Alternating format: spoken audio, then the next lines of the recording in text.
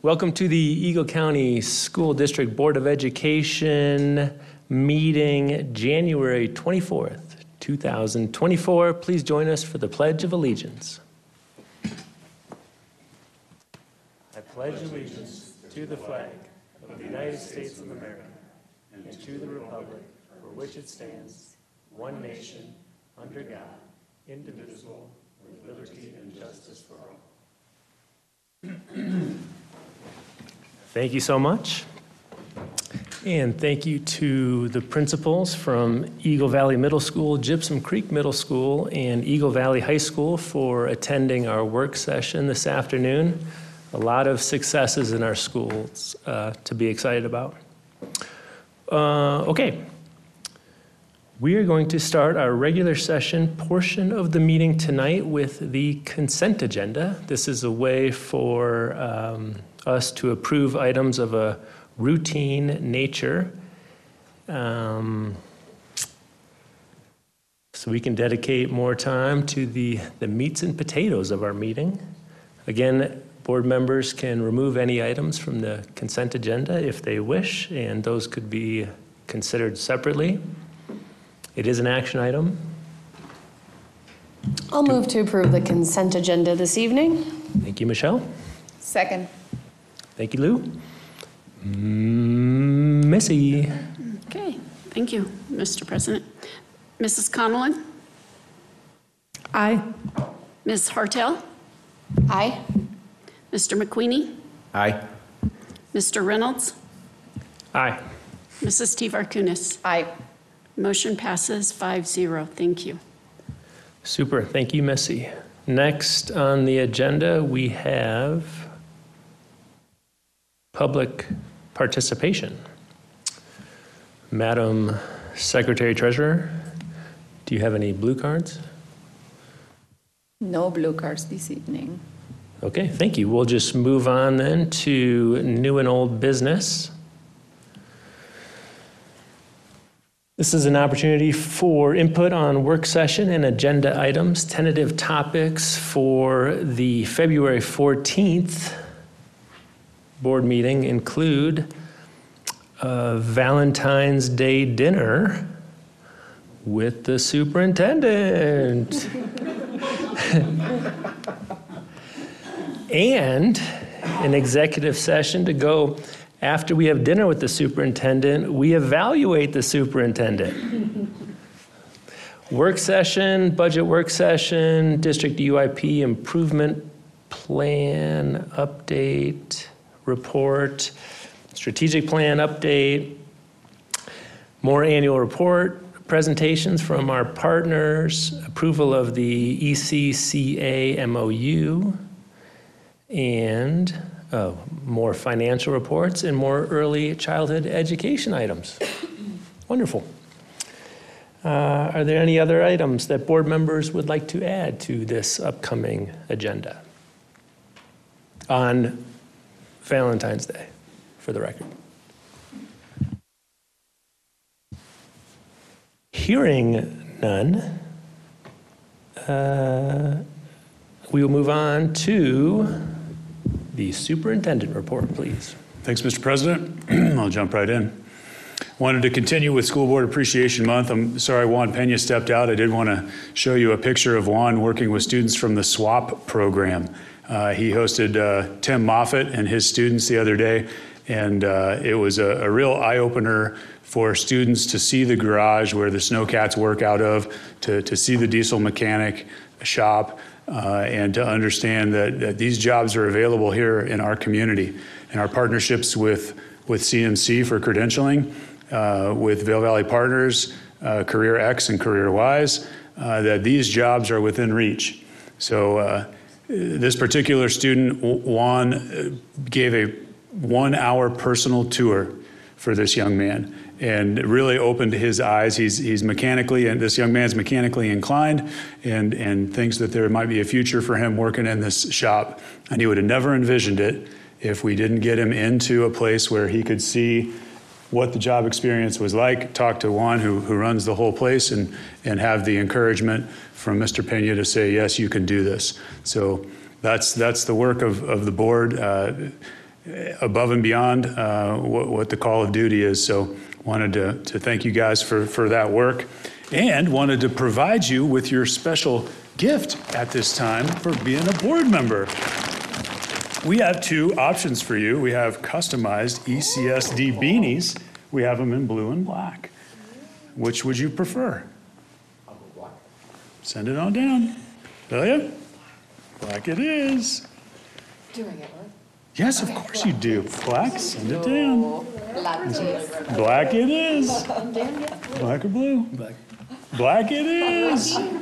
Black ones all around. Thank you. And we might give the rest away before Kelly gets back, so don't tell her. Missy, thanks for getting those ordered with the logo on there. Super fun, super fun. I wanted to take just a minute. I know Michelle doesn't want me to, but I'm going to do it anyway. I want to provide a special thanks to you for the time that you've served with the board. As president of the board, you've guided us through, I think, some of the most challenging times that this organization has ever seen. Through the pandemic, that was the most disruptive event in school, public school history. So I appreciate your work with us. Your dedication to empowering youth, both in your position on the board and with Mountain Youth, shines through in everything that you do. There's not enough words for me to thank you for your commitment and your leadership and your time with us. So I have a card from all the board members and some beautiful tulips for you. I know you said no gifts, no cards, no special gratitude, but we're going to miss you.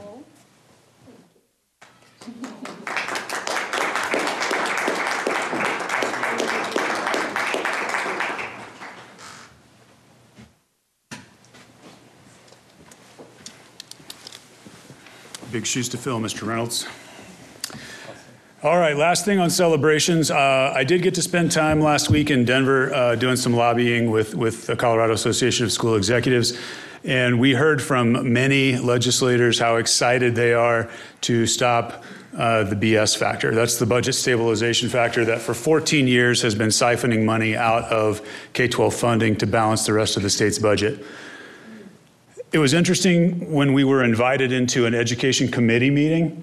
It was a bipartisan committee that was in one of the large committee rooms at the Capitol.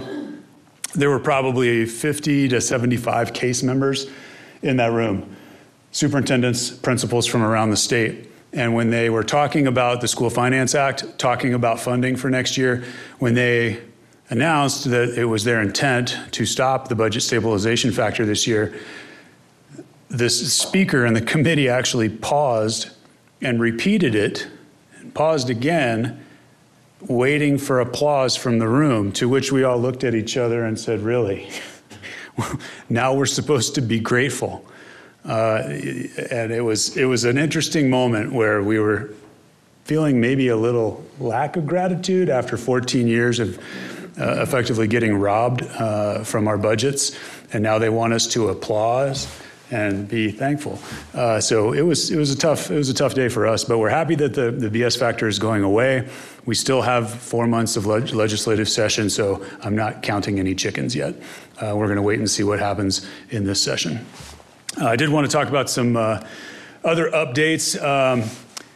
While I was at the Capitol, I had lunch with several legislators, including the two that represent our region, as well as several others. And I'll tell you the main theme of what we tried to get across to these legislators. Please stop bringing us your $5, $10, $20 million grant project for whatever your great idea is that you want to do. They all have good intent. They all mean well, but they are taking our time and our resources to apply for these grants, to monitor these grants, to then sustain these grants when the grant funds go away. And if we do that, because we're fortunate enough to have the resources as a larger district to apply for it, then our neighboring districts that are too small and don't have those resources don't apply for it. So all these things do is are a drain on our resources. They make us competitive with our neighbors, and it lacks understanding of the scale of the problem. The scale of the problem is not a $20 million grant problem. It's a $2 billion inadequacy in what we fund K-12 in Colorado. That was our key message. So what is adequate funding? This year, when they talk about the School Finance Act, there will be a discussion to fund an adequacy study. So for the first time, the state is going to put some money through a bipartisan effort to review how much do we actually invest in K-12 in our state, and let's compare it to other states and see how we're doing. Well, I'll tell you how we're doing. We're $2 billion below average. $2 billion is what it would cost to get per pupil spending in Colorado up to the national average for per pupil spending. When they start to see that scope, when they start to see the scale of the problem with those numbers, it's eye-opening to them. So we'll see if anything comes out of it this year. I think we had productive meetings. We're fortunate to have Dylan Roberts and Megan Lukens, both champions for K-12, representing us. And I did want to take one more moment to talk about this with my proud principal hat on. I got to run into Elizabeth Velasco. Elizabeth is a graduate of Battle Mountain High School. She moved into our school as a 16-year-old from Mexico. Learned English while she was here, graduated from Battle Mountain High School. I gave her her diploma. She went on to CMC, got a culinary degree, and she is now the elected representative of District 57, Garfield, Pitkin, and Eagle County in the Roaring Fork Valley, who is now serving our community in the state capitol. So I think that's a perfect example of what we do with a diverse student body and how Elizabeth, Representative Velasco, has made herself a true leader in our community. So super excited to get to see her with my principal hat on. So I'll stop bragging. AI Think Tank has begun. First meeting was yesterday, up Valley. Second meeting will be tomorrow, down Valley. These will be repeats of the same theme. We're just doing it in two different geographic locations to make it convenient for staff. These meetings will continue through the spring, culminate in a final meeting when everybody comes together. But the interest in this group has really been surprising to me. We ran a story in the Daily about it. I talked about it at the last board meeting, and I received several emails. Dr. Jarno has received several emails of people who are just wanting to be involved in this work. So it's interesting to me how many voices we're going to have in that room and to see what kind of product we get from that. Today, we started to convene budget committee meetings. Thank you, Sandy, to you and your team. We'll have 4 more of those meetings through the next few weeks to prepare for our budget for next year. And in that process, we'll take board feedback, board direction, as well as comments from DAC and the negotiations process, but did want you to know that that process has begun. Healthy Kids Colorado survey has also begun. We'll probably... Now finished. Yeah, and now finished. Wow, well done. So I wanted to acknowledge that we ran things a little differently this year with the Healthy Kids Colorado survey, and I want to make sure our community is aware of that. We really redoubled our communication efforts to parents so that they would have a in-depth understanding of what the survey was, where it was going to happen, that it was voluntary participation by kids. Nobody has to do it. They don't have to answer all the questions if they don't want to. And we even worked with the survey authors to adjust some questions that we had some feedback from parents that they didn't think that they were age appropriate. So trying to be responsive to the requests of our community, but wanted you to know that that's happening. Last thing on an update that I didn't have a bullet for, but I did want you to know that on February 8th, we will be conducting our interviews for the district-wide Director of Safety and Security. We had 10 good applicants for that job. We did reference calls, filtered that down to 5 that we thought would fit our needs. One of them already has taken a job, so we will be interviewing 4 applicants on February 8th. In that committee, I have a current SRO, I have a commander of the Vail Police Department, Dr. Jarno, myself, Principal Eric Mandeville, and a representative from the Teachers Union will also be on that interview committee. We should be able to wrap up the interviews on the 8th and offer a position, and should have somebody positioned and ready to get to work in March. It's a quick turnaround. But we've got, as you heard from Principal Russell today, we've got safety and security infrastructure requests that we need to get after. We're going to have bond dollars to spend on safety and security projects, and that will be job 1 once we get this person hired. So wanted you to be aware of that progress and looking forward to making that happen. That is it for me. Thank you, Mr. President. Awesome job. Thank you, Superintendent Qualman. Harry, do you want to start us off with board reports? Sure. I had a nice few weeks. Great weather. A nice storm rolled in, so we had some powder on the mountain finally, and nice moisture in my backyard. So I'm always happy about that.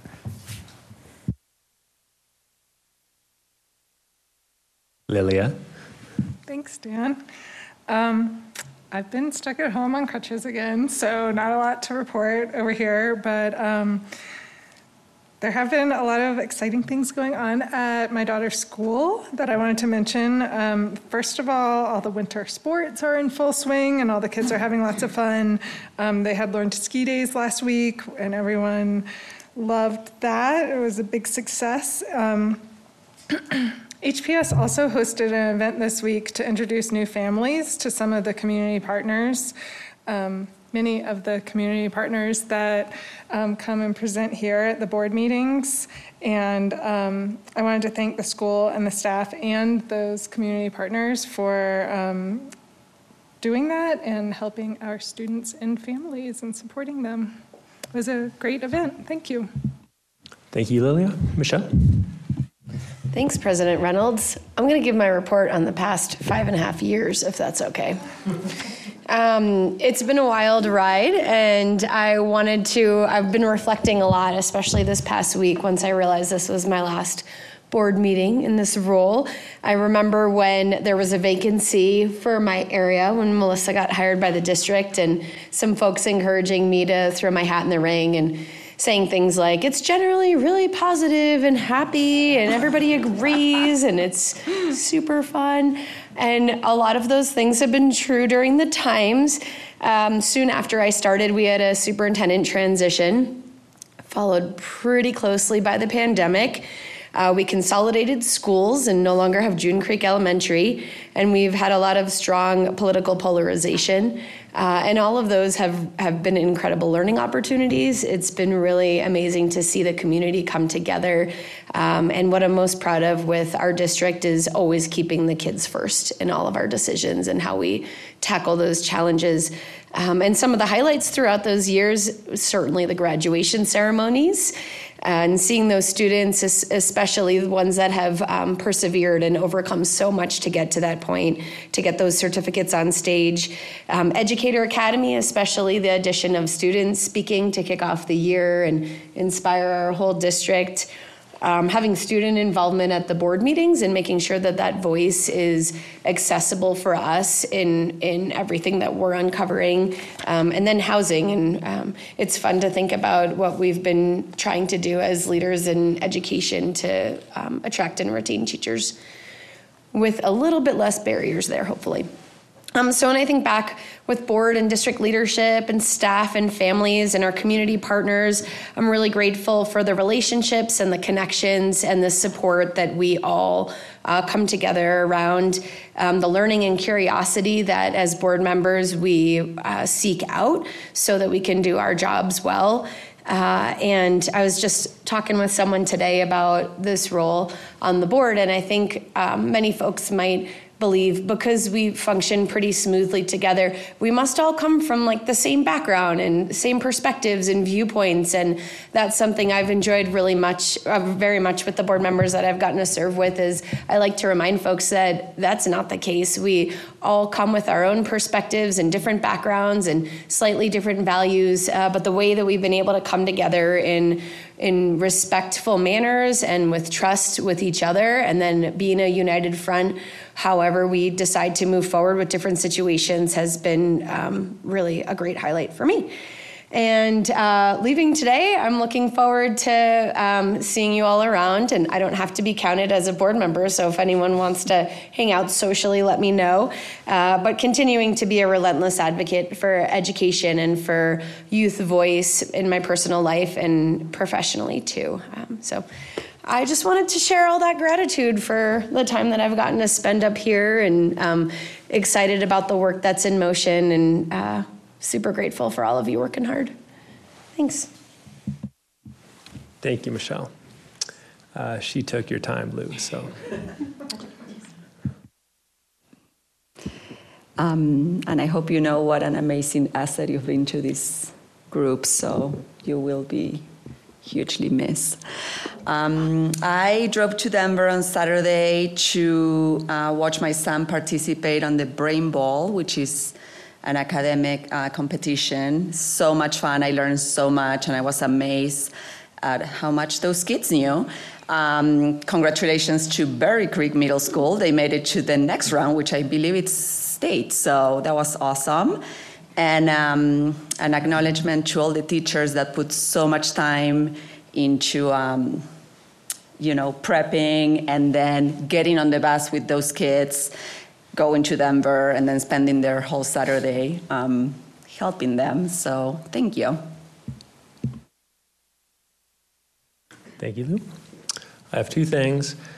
First, Michelle, thank you so much for your leadership. Thank you so much for your patience, especially with me.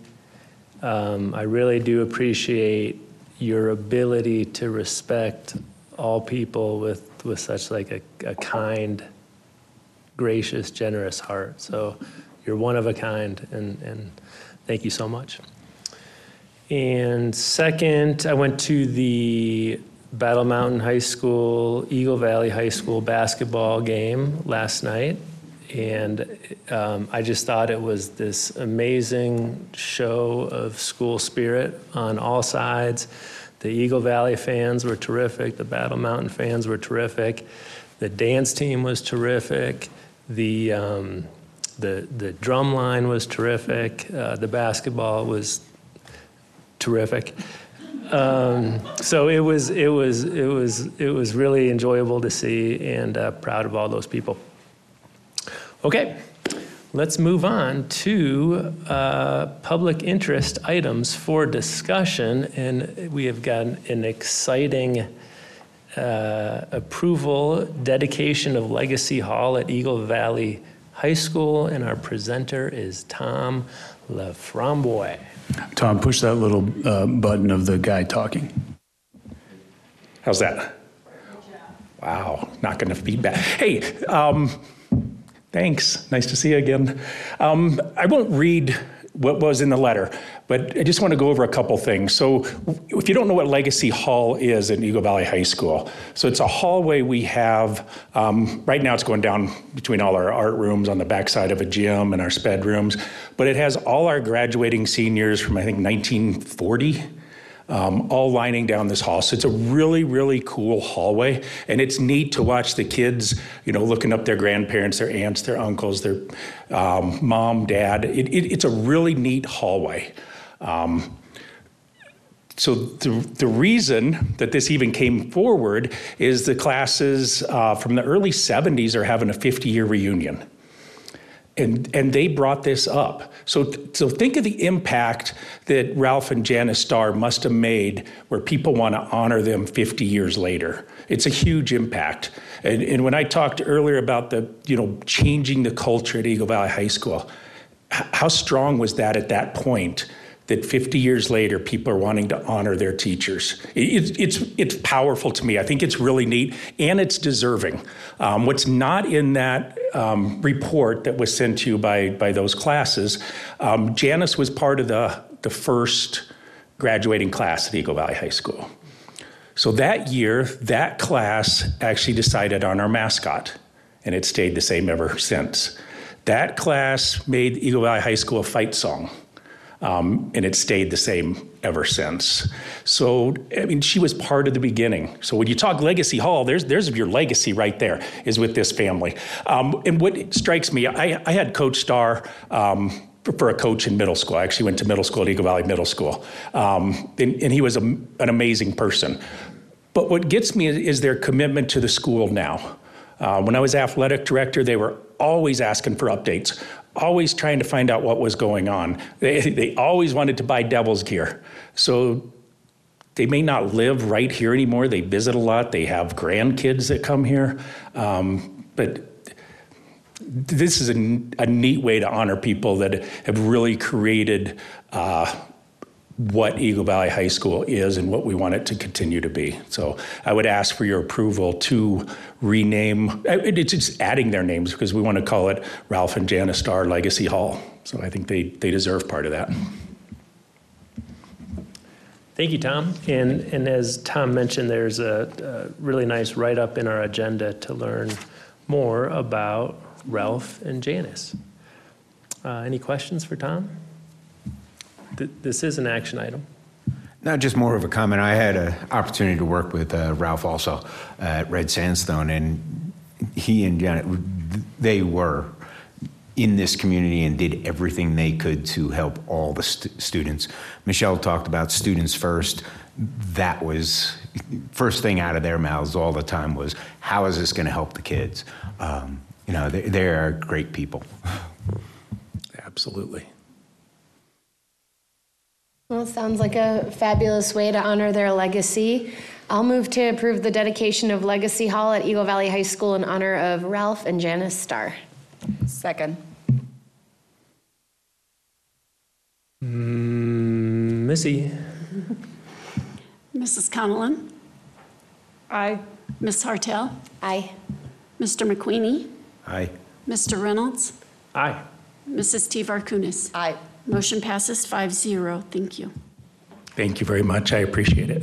Thank you, Tom.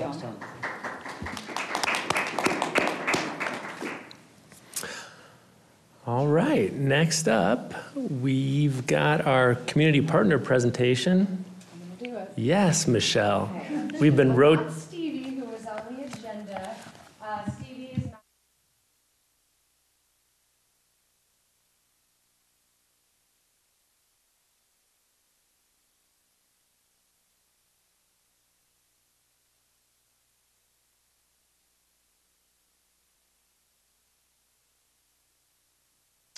And while Michelle is getting set up, and we're good.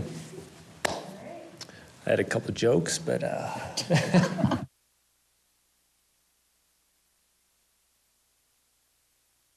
Okay, I'm here with my Mountain Youth hat on to thank the district for our partnership over the years. Mountain Youth is celebrating 22 years in existence, and we were founded originally with county dollars and school district support. So from the start, our partnership's been a pillar of our existence at Mountain Youth. And it's been really fun over the years to get to be a board member and see the back end of the workings that the system provides. So we provided the presentation with kind of an overview of a lot of areas of our work, and I wanted to hone in on just a couple for the presentation tonight. So Philip mentioned the Healthy Kids Colorado survey. This is a project that actually predates our existence as a nonprofit. Part of why we were founded was to make sure the schools and the community had a good current understanding on youth behaviors so that we could prioritize, we could secure resources, and we can really make sure to meet our students' needs. So fast forwarding over 20 years, every other year Mountain Youth works with the district with all of our middle and high schools as well as non-district middle and high schools to help facilitate this project. It is the largest youth behavioral assessment in our community, and individual schools, the district, and partners rely on this data not only to help understand but to create policies, understanding those priorities, to secure resources for behavioral health and recreational and safety supports, and even to have real life data to work with in statistics classes. So we just wrapped up our administration. When I submitted this report, we were about halfway through. So we finished at 14 campuses with over 3,000 students. I've heard nothing but praise for the refined processes, especially getting to work with the communication team at the district to make sure there was more communication earlier on and everything was as transparent as possible. And so we look forward to receiving that information and engaging students too on what they're noticing in priorities. In conjunction with the Healthy Kids Colorado survey, Mountain Youth also facilitates a parent survey that's been going for, I think this is our 4th round. Just like hearing from young people to steer programming for them, we want to make sure we have a good avenue for parent voice to understand what's going well, where they could use support, and also what they think is going on in the lives of their kids. And then we match that with the reality. So that parent survey is open for another few weeks. It's available at mountainyouth.org/survey. It takes about 10 or 15 minutes. And upon completion, any participant can elect either a school PTA or a local nonprofit of their choice to receive an incentive for their time. And then lastly, on the assessment note, for the first time, Mountain Youth is working on understanding needs for our 18 to 25 population, whether it's young people that have grown up and stayed in the Valley or folks that are coming for seasonal work or landing here for some other reason. We want to understand what's going on with that population and look toward providing supports that would be helpful. And that starts with data. So we will be launching an older youth, young adult survey for the 18 to 25-year-olds, and that'll be open for most of the month of February. And looking forward, just like the other data sets, to having that available for anybody that is curious what's going on and what we can do for that population. Next area of our work that I want to point out, because this is very closely tied to the school district, is Mountain Youth appreciates opportunities to go into elementary through high schools and work on different life skills and social emotional supports. Typically, it's through multi-week evidence-based curricula, and we're working on topics like communication and conflict resolution. We also hone in on substance use prevention, and this programming looks a little different school by school depending on their specific student body needs and their schedule. But it has been a great partnership for us to bring in some resources and make sure students are able to get that additional programming. And we look forward to staying involved with the district in some capacity with that work moving forward. You've heard me talk a little bit about youth voice, and that is a huge priority of Mountain Youth. For about the past 15 years, we've been leading youth leadership and engagement work that is completely designed around increasing opportunities for youth voice. Ultimately, we want to make sure there are students here at Board of Education meetings, at town council meetings, in front of our county commissioners. Whenever there's decisions being made that impact young people, we feel that they deserve a voice in that conversation. So this area of our work at Mountain Youth is called Valley's Voice. So students are actually able to become part-time paid employees for offering their voice to Mountain Youth and on other community-wide projects. Another opportunity is they can propose their own passion project. So if a student, middle or high school aged, sees an opportunity or a need for their peers, they're able to come in and put a proposal to a peer leadership team who vets and almost always approves and helps match those students with resources to help guide their projects. So students are designing and implementing programs. Earlier tonight, when we heard from some of our school principals and building leadership, we were learning that, even at middle and high school, there are some students here that haven't really found their thing. And this is an opportunity for students to figure out what lights that fire inside them, or get involved with projects that might not be mainstream, but an opportunity for them to feel empowered and get some practice building something that they can have ownership over. And then lastly, events. It is pretty well known that in our community, most events, even those billed as family friendly or recreational, have a tie to substances or a sponsorship by a substance sponsor. And we are here to change that norm, to make sure that young people growing up in Eagle County know that you don't have to end every bike ride with a cheers of your beer at the cooler at the car. And so we hire young people to develop events for their peers. So for other students and for families to come together. We were almost at an event a week last year. We definitely are heavier in the summer when school's out, not only to fill that time with the events, but the planning that goes into it. our students that are involved with leading those, they decided to meet multiple times a week last summer. So kept us busy, kept them busy, and we had a whole lot of fun up and down the valley with all sorts of different pro-social events. Communities That Care is a process Mountain Youth hosts here in our community. It happens all around the state, and it's very focused on coalition and partnerships, helping to make changes at the system and policy level.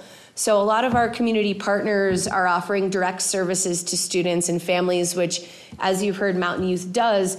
We also know that there's a huge opportunity to make longstanding change with the health and safety in our community if we look upstream. And so this is the area of Mountain Youth's work that, again, addresses policies and systems. And then family and community education. So we know that even through adolescence, while students may not be quick to admit it, their parents and caregivers are still their number one influencers. And so to have a healthy environment for young people, it takes working with parents and families. So Mountain Youth also offers a variety of free bilingual workshops and speakers and opportunities for families. Some are actually delivered primarily in Spanish, and we have Spanish-speaking community members choosing the topics, the location, the format to best fit their needs and wants. And so, yeah, Eat Chat Connect, Move Chat Connect, which brings physical activity into it, and Aprendiendo Juntos, Learning Together, which is our Spanish series. We see about 2 or 3 events a week on average in that area of our work. And those are open to anybody and free, and certainly encourage folks to come join us. And then lastly, a couple of kind of intervention areas that Mountain Youth has explored and supported. We Hear You in Prime for Life. So if we have young people or families that are needing a little more help than kind of you show up and get some reminders on skills and healthy practices, these are opportunities for students or students with their parents and caregivers to get often customized to them coaching and support to help make those changes back at home and in the lives of young people to kind of rearrange and set back on the right track. We've worked very closely with schools, especially middle schools, to launch We Hear You, to the point where it's often been an opportunity to build this in as a voluntary program. And if families with children that are getting in trouble at school a bit, kind of on the early ends of that, they can have an adjustment to what the consequence would be. So decrease suspension instead of expulsion if they go through these programs and make commitments through that learning. And safe driving. We had a planning call today with our prevention specialists at the school district to start planning our spring safe driving fairs, which we host at each of the large public high schools. We also do young driver education in schools. There's a lot of unique laws here in Colorado and processes to get a driver's license, and we want to make sure that that is clear and that those practices are followed safely.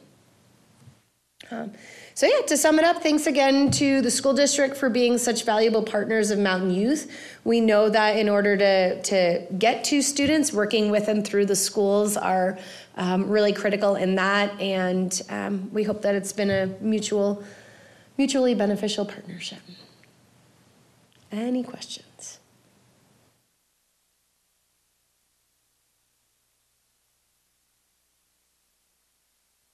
Okay. Thank you.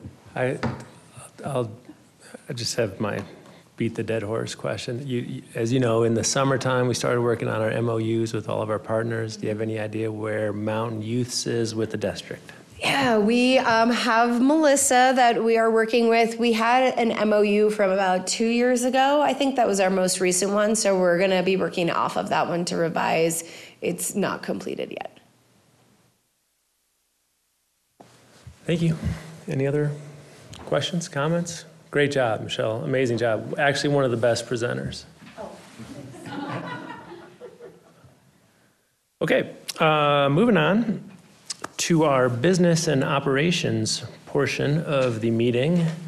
We've got approval of Exhibit A to a construction agreement with Buildings by Design for the guaranteed maximum price of the Nutrition Services and Technology Facility project. With us tonight is none other than Sandy Farrell. You ready? Yes, thank you for the introduction, President Reynolds. Appreciate that.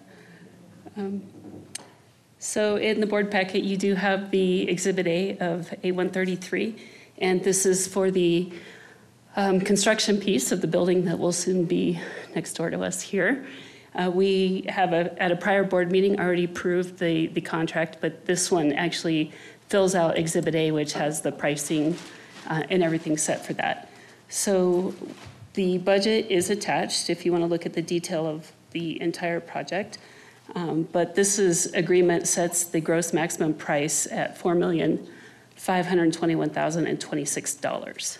And we did go through the whole RFP process of choosing the contractor, interviewed various candidates, and this one was the one that seemed like the best fit for the district.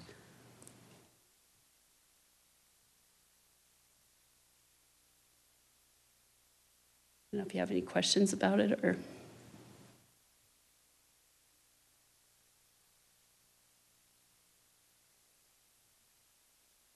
How do you feel about this number?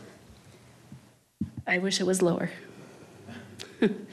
But we do have quite a big escalation that's still hitting on construction prices, not only for the steel materials for building the buildings, but also for the subcontractors that are coming in. Any other questions or comments?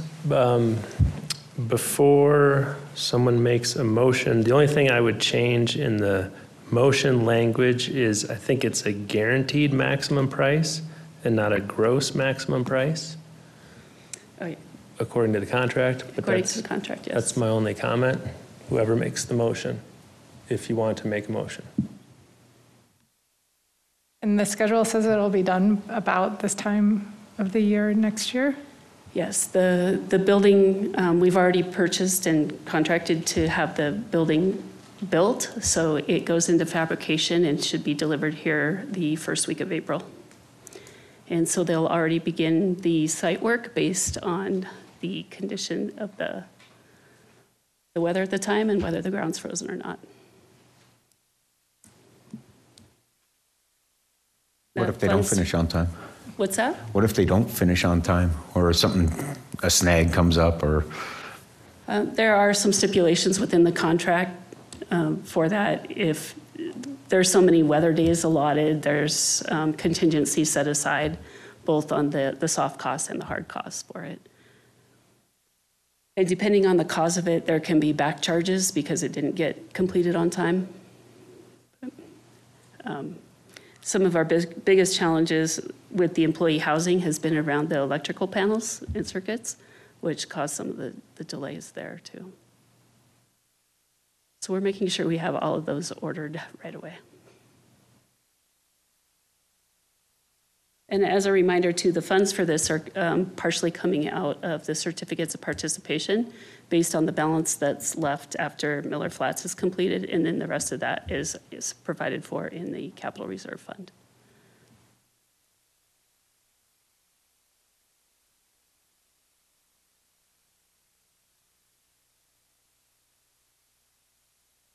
Okay. I move to approve 8133 Exhibit A for Buildings by Design to construct the Nutrition Services and Technology Facility located at 365 McGregor at a guarantee maximum price of $4,521,026. Second.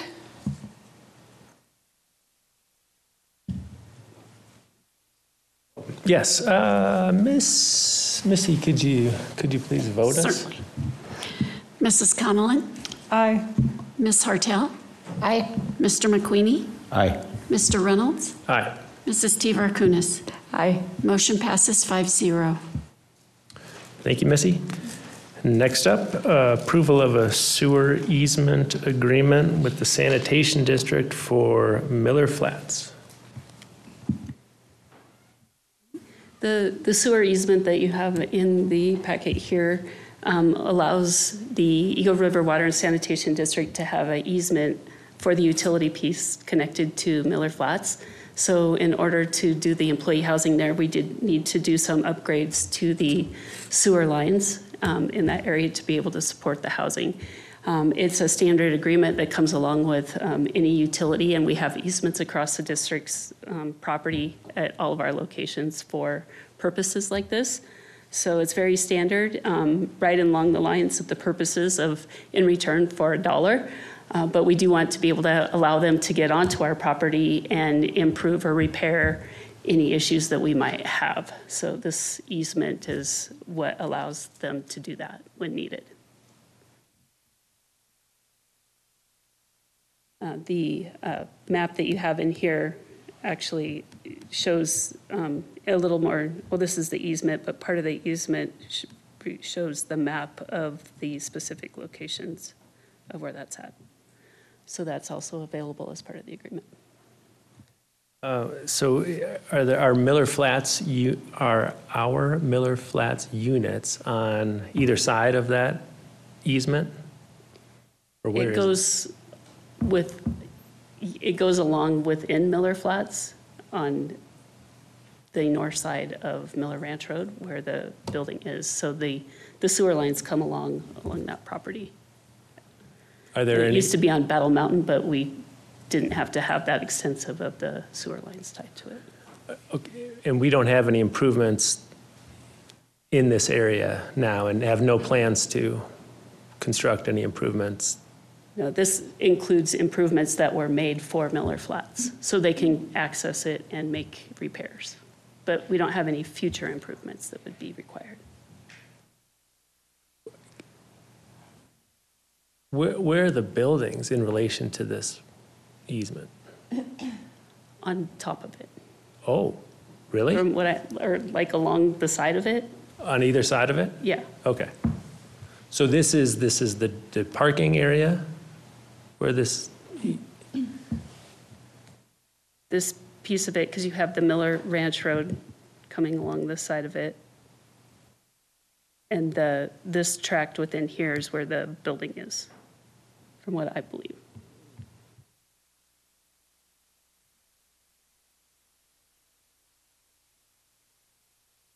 Want me to get a more detailed map?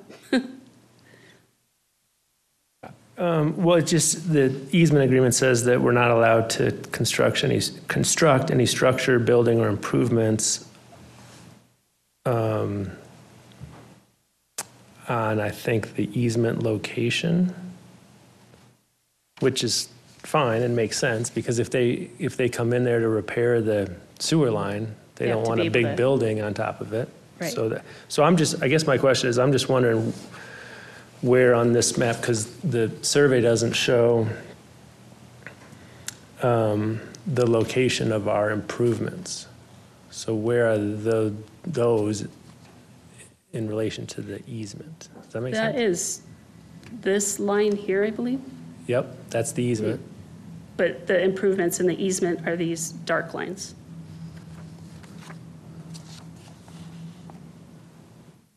Well, that's probably the dark lines, the property boundary? So when you look at this part of it, Yep. where you have these, the easement area is larger, so it's a 20-foot wide strip of land, and the improvements, I thought was this line here. Yeah. The actual So sewer then line. the easement goes on the Yep. darker lines. How about, can you point out with that arrow where our buildings are? Or would be if they were shown on this map? They, I believe, are along here. Yep, okay. And the other side of the easement? This would be along the back side. Okay, cool. Does that make sense? Yep. Got it, sorry about that. No Thank you. worries. I can be a little directionally challenged with these maps, so I have to make sure that I'm trying to answer it correctly. It's, yeah.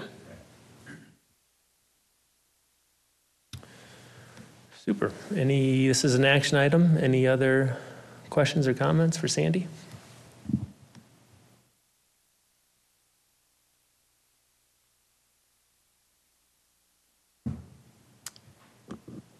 I move to approve the sewer easement with Eagle River Water and Sanitation District for Miller Flats, Track B, Berry Creek, Miller Ranch Road.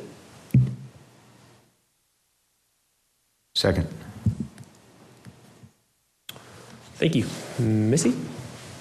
Mrs. Connellan? Aye. Ms. Hartel? Aye. Mr. McQueenie? Aye. Mr. Reynolds? Aye. Mrs. Teever Kunis? Aye. Excuse me. Motion passes 5-0. Thank you. Thank you. Okay, moving on. Here we go. Approval of a resolution to participate in the State of Colorado Interest-Free Program. Sandy, 5 minutes. So the district does have this opportunity to participate in a state interest-free loan program. We've been doing this for years, and it helps us manage our cash flow. So what happens is with a lot of our money coming in through property taxes, that those collections happen in the spring.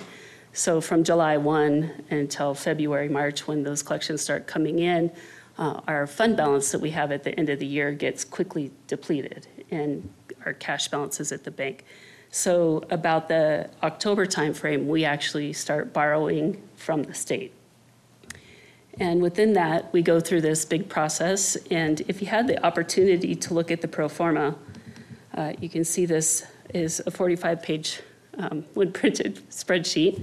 And it has all these details of our cash flow throughout the year that's projected and also within actuals. So what we do then is request from the state that we have a maximum amount that we can borrow to ensure that we have enough cash to make all of our payroll and all of our other expenditures that we have. So in June, we estimate what that is based on our ending bank balances and projected cash flows. And all of this is ran through the state. They have a department that reviews it, analyzes it, and puts all the formulas together. So we came up initially with a $25 million maximum.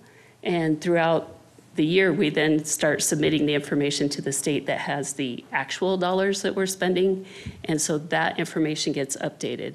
And because of that, we're now able to get authorization to borrow up to the $36,059,000. And what that does is just allow us to make sure that we can make all of our payments. And so some of these changes were last minute and led up to it. They had to make changes because of the assessed value changes and the credit for the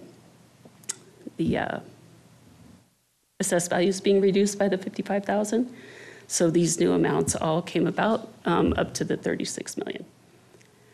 Generally, we get authorization to borrow that much, but we never came really that close to that total amount. It's just making sure that we have that assurance to borrow those funds.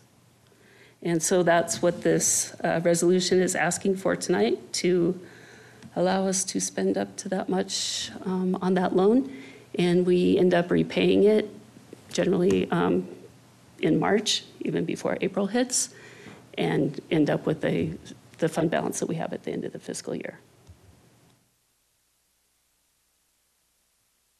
Not sure what kind of questions you might have on this one, but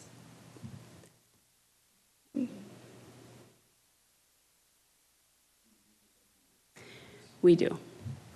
So we adopted one in June to allow to the 25 million, and then this is a new resolution to increase that amount to make sure we have the funds available. So that could increase each year then. If we're spending more, they'll approve more? Yep. Right, Harold? Okay. Did you say typically we pay it back in March? Mm-hmm. In a couple of months? Yes. Because that's when we get all the money. Yep. So there's all the stipulations to do that. And so when we request the funds, we actually request like a month into the future of when we're going to need those funds so that we have the cash available. I mean, it's a great program. We wouldn't be able to do it without this opportunity. So, Any further questions, comments? Otherwise, you're sort of on a roll with motions, Lou, tonight.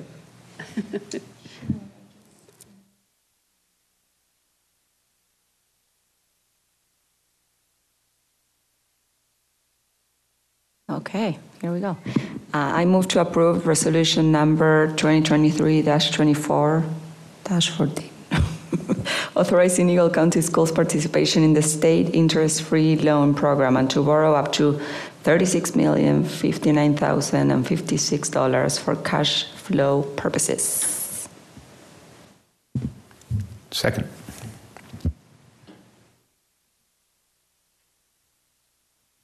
Thank you. Missy, please. Mrs. Connellan? Yay. Ms. Hartel? Aye. Mr. McQueenie? Aye. Mr. Reynolds? Yay. Mrs. Tivar Kunis? Aye. Motion passes 5-0. Thank you. Okay. Time to buckle up, everybody.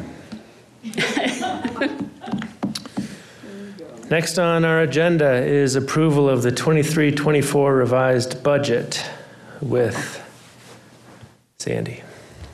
okay. Thank you. All right. So just as a reminder, in June, we approve a budget for the fiscal year starting July 1 through June 30th of the next year. There's a lot of information that we get between June and December that gives us more accurate information of where we may get revenues and expenditures. So the state statute allows us to come back in January and do a revised budget. And so this is what's being presented to you guys tonight for your review. One of the biggest implications that we have is our school funding through the School Finance Act, which is based on our student enrollment. And so this is one of the big driving changes for the revenue side of things. And so this is just really a summary by school and by grade level of the differences that we had in our student enrollment compared to what we actually projected. And so kind of starting from the top, you can see the elementary schools with Avon. The Avon actually came in 33 students less than what we projected. And going down, you have those larger discrepancies, but then you get to Battle Mountain High School, who actually came in 63 more than what we expected. As the school year rolls out, I don't know if you remember, but in October, we've had our September updates on where our enrollment projections are. And so within a 10-day window of school starting, we make adjustments to staffing accordingly. And so that anybody with any school with a plus or minus 20 in students has a staffing adjustment if we're able to do that. So we did make adjustments at the beginning of the school year for some of the schools to account for this, but this is ultimately where we ended up. It is noted on here that the variance is of January 17th, but this is based on our October count, and it's just when CDE actually formalized and finalized the state count. So we go based off of what their final numbers are. When you look at that within the school funding formula, this is the School Finance Act, and it's just a portion of our funding, but it's our largest portion. And when we initially built the budget in June, we had numbers here, and these are the main factors that we use within the funding formula. And then this is what we ended up with revised based on actual. One of the changes here you can see on our funded pupil count, this number of a reduction of 14.8. But I just showed you the chart that showed we were down 94. But what we do is have that ability to average over a 5-year period when we're in a declining enrollment time period. And so in taking those averages, we have a total reduction of 14.8. And that kind of helps stop the bleeding from districts that have a significant change on an annual basis.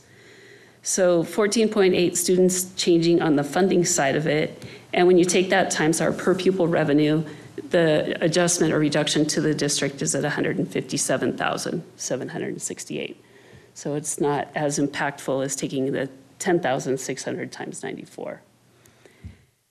We then have other factors that roll into this. One of the big changes we had is our at-risk pupil count. We did have 2437 budgeted. However, our count ended up with 2,657. So what's crazy about this is even though our total count went down, our at-risk went up, and we added 281,000 to our funding. So it's offsetting that loss based on the averaging declining students. Our ELL count had a small change, so another reduction of 28,000 there.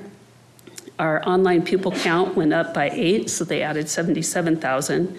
So when we get to our total formula funding, we're still at the 75.8 million and actually an increase of 173,000.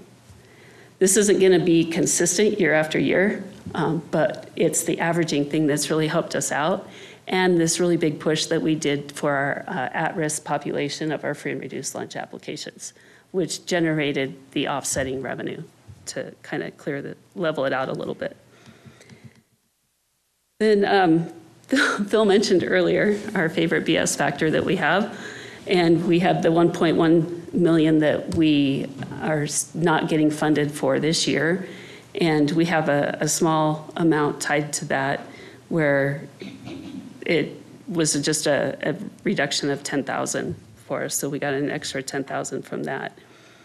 From that total, then, we have schools, charter schools. Some of them are funded at the state level and authorized at the state. So you see the amount here for Stone Creek of 3.4 million. So based on that, that gets withheld at the state level, and then the balance gets sent to us.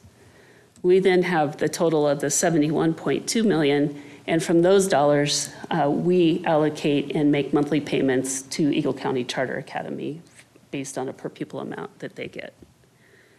So the funding flows through to there. Questions on this part of it? This is a very condensed, summarized version of the formula. Does their funding change then if their pupil count changes?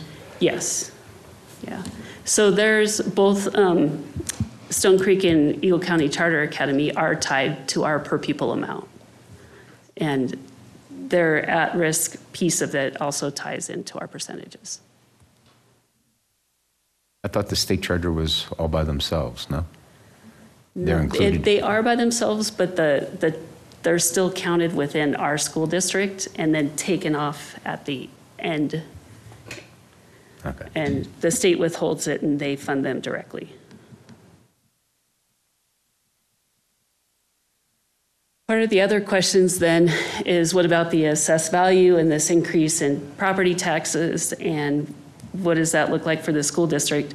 And one of the things we were trying to share with the community and the conversations about going for a bond and a mill levy were that there's really no windfall to the school district because of assessed value going up. And we adjust our mills to generate a total dollar amount. So when we're looking at the 71 million that we're trying to generate, that's what we cap that out as on for the School Finance Act related mill levies. And this breaks us down to show that within this, we have adjustments between our revenue sources. So property tax revenues went up 1.5 million for the school district, but that's because the state share dropped. So the state then reduced their share to the district by 1.18. And so overall, there's really an adjustment of 31,000 in total revenue in these areas, but it just flipped it. So the state gets to keep those resources that were generated here locally. So no windfall for the district on that. And happy to answer more or respond if you have questions regarding that. We did do the mill levy certification at the last board meeting, and so there was more detail on it at that point. Okay, so I'm going to try to make this as painless as possible. So those were the main revenue sources changes, and mostly for the general fund. And with the general fund, again, this is the fund that really covers all of our operating expenses because it's not specifically required to be in another one. You can see the main changes here in revenue for the property taxes, where that increased 1.5 and then the state amount dropped and the specific ownership amount dropped. The other big change that we have was in interest income. So the rates were still staying high. We're still generating those dollars. So we did add an additional $250,000 to interest income. And then other revenue sources that we've collected since then, and the way that we're trending, we increased that by 711. So kind of exciting, kind of scary, is we're now breaking the 100 million mark on the general fund. And we're doing a pretty good job of spending it though too. So we show some changes here. They're pretty minimal. You'll see this change throughout all of the funds that tie with salaries and benefits. We are having some savings there, generally from some unfilled positions that we're reducing those amounts for. In areas where they're unfilled, we've had increased substitute costs, so things like that are helping offset that and still creating those expenses that we're having. So in relationship to that, though, we also have benefits. And one of the things of looking at this is, why are our benefits decreasing at a higher rate than our salaries? But with the increase in salaries that we've been doing, we still had an increase in benefits, but the ratio is not the same. So we're still seeing a lower percentage of benefits to salaries. So instead of it being 42%, now it's down to like 41. So it's that small increase that gets spread across there. And then, of course, there's always things through purchase services and supplies and equipment that come up that initially we might not have expected to incur that expense, but as we've seen for the first 6 months that we have incurred them and they become known, or programmatically that we need to add that expense. So you do see that increase in those areas for a total of $99,265,000. The next part of this for the general fund is the transfer out part. And this is the part that goes to all of the other funds, whether it's 5B or capital projects or UPK. So UPK was one of them that we went into with a lot of unknowns, and we're going to look at that one next. And that's where the largest transfer from the general fund out is coming from. It just wasn't as noticeable before because it was buried with all of the other items. So now you'll be having it's a great thing because you'll have a clearer picture to see how much infant, toddler, and preschool programs are costing. But overall, we're looking at a net change of the fund balance of the $6.9 million, and we're looking at an ending budgeted fund balance of $7.4 million, which in the long run is $1.1 million more than what we had budgeted to begin with. So we're moving in the right direction in that way. Right, so I'm going to jump to nutrition services. And with nutrition services, you're going to see the same thing, some adjustments in food sales and reimbursements. And that's really that change as we get a better idea of what our participation rates are looking like with the Healthy Meals for All program. So you see some adjustments between categories and not bringing in the revenues as high as initially budgeted. So we do see a drop in the revenues. There's similar drops in salaries and benefits and some adjustments to supplies and purchase services. Supplies continue to increase. I think everybody's experienced the increased food costs, and it's been pretty high through even the major source that we have as a provider. And we are switching from US Foods to Shamrock, but that won't happen until July 1. So we'll be seeing hopefully some adjustments in that area. But this is an area where we initially didn't have a transfer from the general fund, but we're adding $100,000 to come over to support this to keep the food service program of being self-sustaining. And 4 years ago, before COVID hit, that transfer from the general fund was closer to $500,000. So we'll just need to keep an eye on those participation rates and the reimbursement rates and hope that the federal government and states start increasing those to keep up with the cost of food. But they're not quite there yet. And overall, what you're looking at tonight is the total appropriation. So that's the amount that you would allow to be spent by fund. So we had the 100 on the general fund, and this one is the 3.4. On the grant fund, not a lot of changes here. The only thing we really adjusted was the difference between local and federal grants. So based on what the grants that we've already been awarded, what potential is coming up, we just made a shift between the local and federal revenue sources. A total appropriation of $6,250,000. We have the Student Activity Fund. This one, really no changes except for in the beginning fund balance piece of where we believe we're going to end the 22-23 fiscal year. And then in transportation, small changes here, biggest one starting within the fund balance, and then we have the state categorical amount.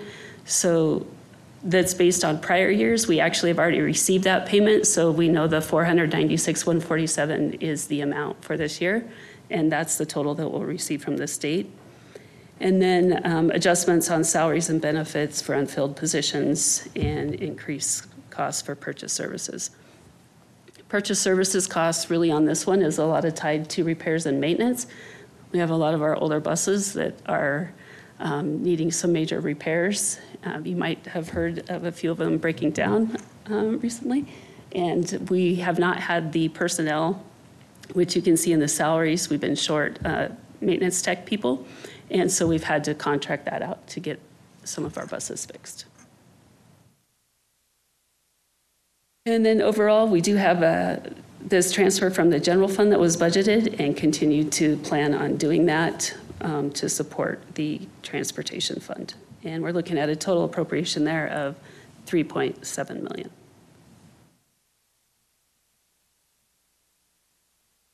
Questions? I do have one.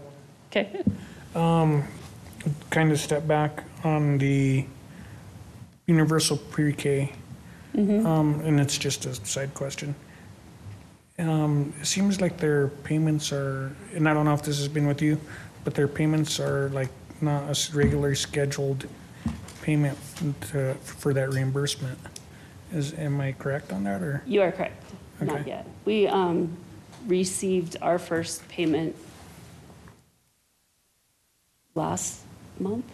So it was to the point to where there's a group of people emailing asking districts if they've received their payment yet because others haven't got it. But we did get our one flat amount that we were supposed to, and now we should be getting some more monthly amounts. Okay, good luck on that. Yeah. Thanks, Sandy.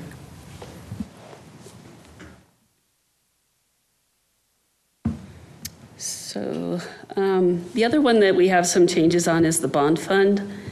And we have some increases in the property taxes tied to this, as well as the interest payment, and they pretty much offset each other with the paying agent fees. And this really is an estimate on it, because until we sell the bonds, we don't know how much the interest payment is going to be for this fiscal year. And so those amounts are in there and tied to the mill levies that were set in December in order to generate those dollars. But all of it goes to principal, interest, and paying agent fees. And then we do need to maintain a fund balance within that to make sure that we have the dollars to make payments in June and in December.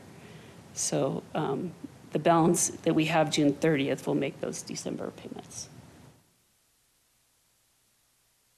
But total appropriation there of $27,292.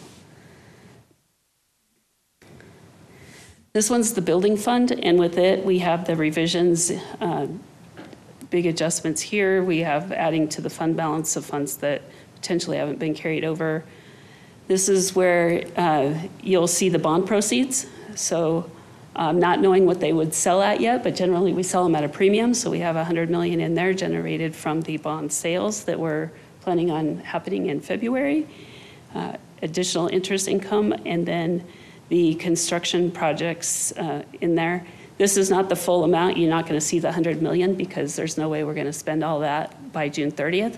So we put enough in there to appropriate really on the safe side to make sure that we wouldn't go over the amount. But, that would just be a portion of what it would take to get the early learning center and housing pieces off the ground by June. This one you will continue in the future to see you'll have a big fund balance increase as of June 30th, and then we just spend it down on those particular projects. Capital reserve on local sources, no big changes here, really. A lot of the other local income is rental income, as well as for the business side of things, as well as auction sales. So when we do have a bus that we retire, we put it on the public surplus website and auction it off there, and those proceeds go there. And then the rest of the information here really just lines out any of the revisions that we added to it to account for items that we've already done or know that's going to occur on it. And it defines the difference between the regular capital projects and then the 5B that we specifically allocate. So we have the total expenditures there of 7.7, and then you see a large portion of that is the tech office and nutrition service storage that's set aside for that building.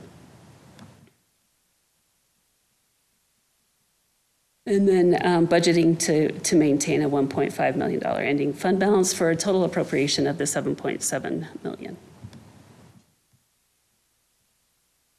We have the last one here is the district housing. So Sandy, just a question about like all that last one that we were just on. Mm-hmm. You know, the health and safety and things like that, and what the bond money is going to be going for. I'm sure there's a list of the health and safety things that are going to be done. Do principals know where they lie on that list of if their building is going to get updated or fixed? Or so within the safety and security plan that we put the $5 million in the bond to support projects, they are prioritized by need. And so once the safety officer is on place, then we'll go through those and start moving towards completing those projects.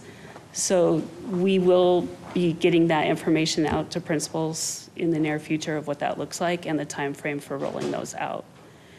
Those would be more accounted for in these construction projects in the building fund and not capital reserve, because they're using bond proceeds to pay for them.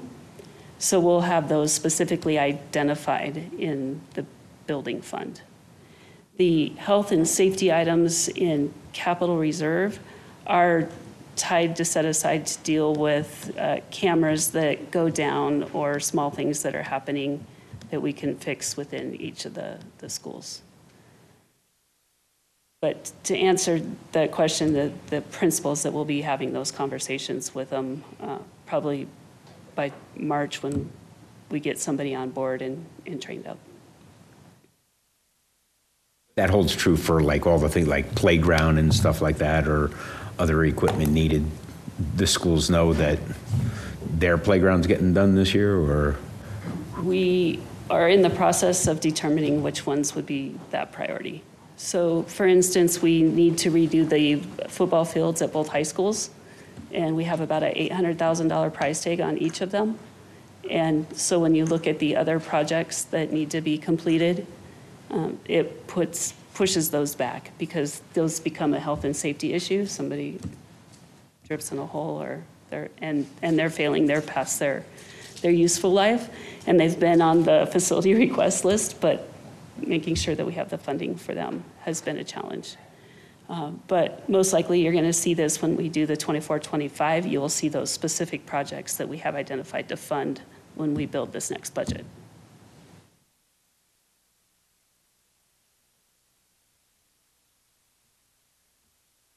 All right, so housing, you see a really significant increase in the budget from last year, from the 875 to the 12 million up to 11. This has to do with the contribution of Building A of Miller Flats, or their construction of progress that they had. So that gets added in to support the housing fund. And it's more on the balance sheet side, but we have to pull it through here on the revenue to begin with. So you can see rental income, and this is not only Miller Flats, but all of our employee housing that we have. Even our master leases get rolled into that. So this is the 1.1 that we have projected for revenue. And then you have the expenditures, which we didn't make any revisions to for the revised budget. Small amounts for repairs and maintenance, major repairs under purchase services. And then the housing rent expense is the amount that we actually pay out for our master leases. So we withhold money from employees' checks. We can call that our rental income. And then when we pay the district's master lease with one of them that we have, then that becomes the housing rent expense. And the depreciation, huge jump from 1,200 to 944,000. So when you take a $20 million housing project and depreciate that over 30 years, it's about the amount of money that you get on an annual basis. So this fund balance is here, but you will see it drop as it shifts through the processing of the balance sheet. And then as an authorizer for Eagle County Charter Academy, we include their financial information for you. And it's included in our budget as well as the annual financial report. So it's provided in here. We do provide oversight for them on their financials, but more on a reporting oversight only, and submit their numbers to the Department of Ed, but their financials are all provided oversight by their own Board of Education. And so they're at their discretion to spend their dollars as they see fit. We have those totals, and then you have this that combines all of the funds together for a total appropriation of $205,428,615.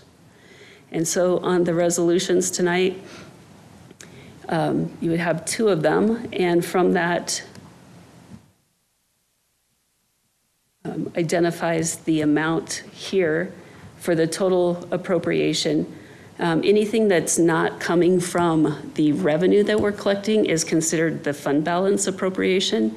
And so a resolution identifying the purpose of what those dollars are being spent for is required by state statute to make sure that board members and community members are aware that we're actually spending into our fund balance. So some of these are very intentional with the general fund, known that that's intentional, but we still are financially stable and we will continue to be that way.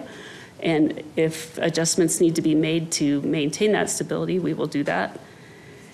Then we have the other funds like the building fund and capital reserve, where when we do spend those, they all will be coming out of the appropriation from the fund balance. So happy to answer any other questions that you might have, but asking for approval of resolution 15 and 16 to approve the budgets.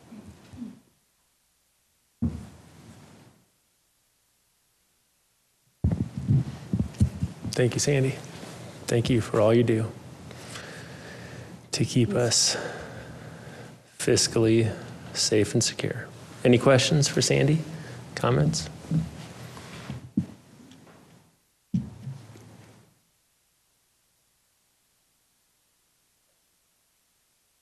I have one question on resolution 16. I think it's at the last page of your slide too, or second to last. There's a comment regarding the general fund that says adjustments will be necessary in future years.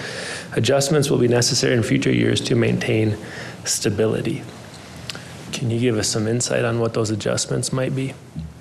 Right, so depending on the revenue that we get, so cost of living and budget stabilization buy down, we'll get a certain amount of revenues in future years. So we adjust our expenditures based on what we need to maintain to be able to keep our fund balance at a certain level. So the board has a policy of the $10 million or more as a minimum. And last year, the board approved a budget below that in order to put more into salaries and benefits to support attracting and retaining staff. And so the idea was that we would incrementally build that fund balance back up to get within that to continue to stay. So even though we have a fund balance that we're going in at around $6 million, that difference between the 6 and 10, still financially stable, but not as good as that we have used in the past. The benefit that we have is we still meet the TABOR appropriation of the 3%, and we have another 3% on top of that.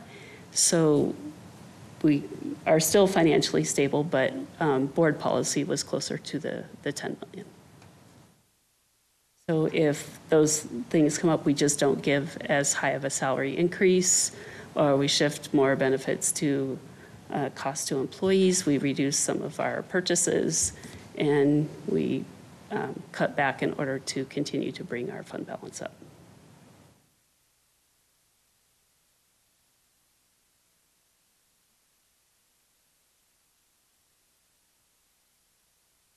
Thank you.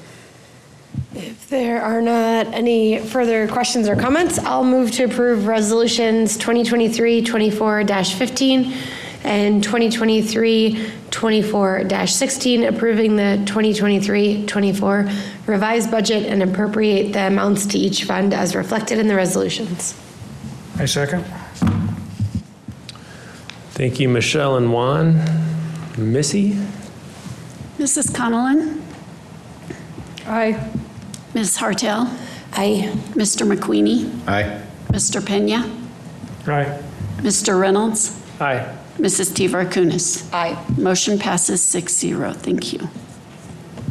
Thank you so much, Sandy. Thank you, guys. Thank you. Okay, team. Who is ready for feedback and evaluation of the meeting time? We won't get to do this again until Valentine's Day.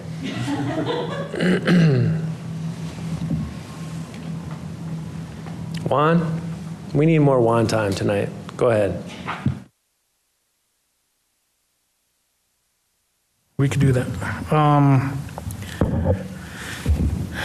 Closing comments for me is just a little bit of gratitude, knowing that we were able to serve and listen to what we had today. I think we had a lot accomplished. I got to go to kindergarten roundup, so I missed some of the presentations, so my apologies for that. But the person next to me, I would like to say thank you for allowing me to serve next to you for the past couple of years. And I think there's a few years ago, or a couple years ago, when they did Women's Appreciation and Power Day, and I go, you know, we have some very good examples and role models for our kids, and you are one of them, and honored to serve next to you. Thank you.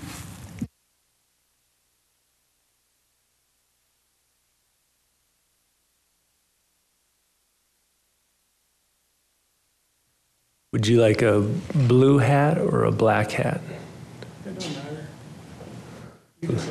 Looks like he's getting a blue. Send it on down.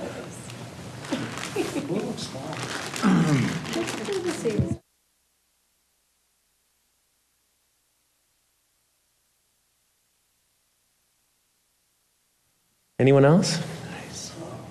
Maybe just a big group hug with Michelle. Okay. Meeting adjourned. Thank you all.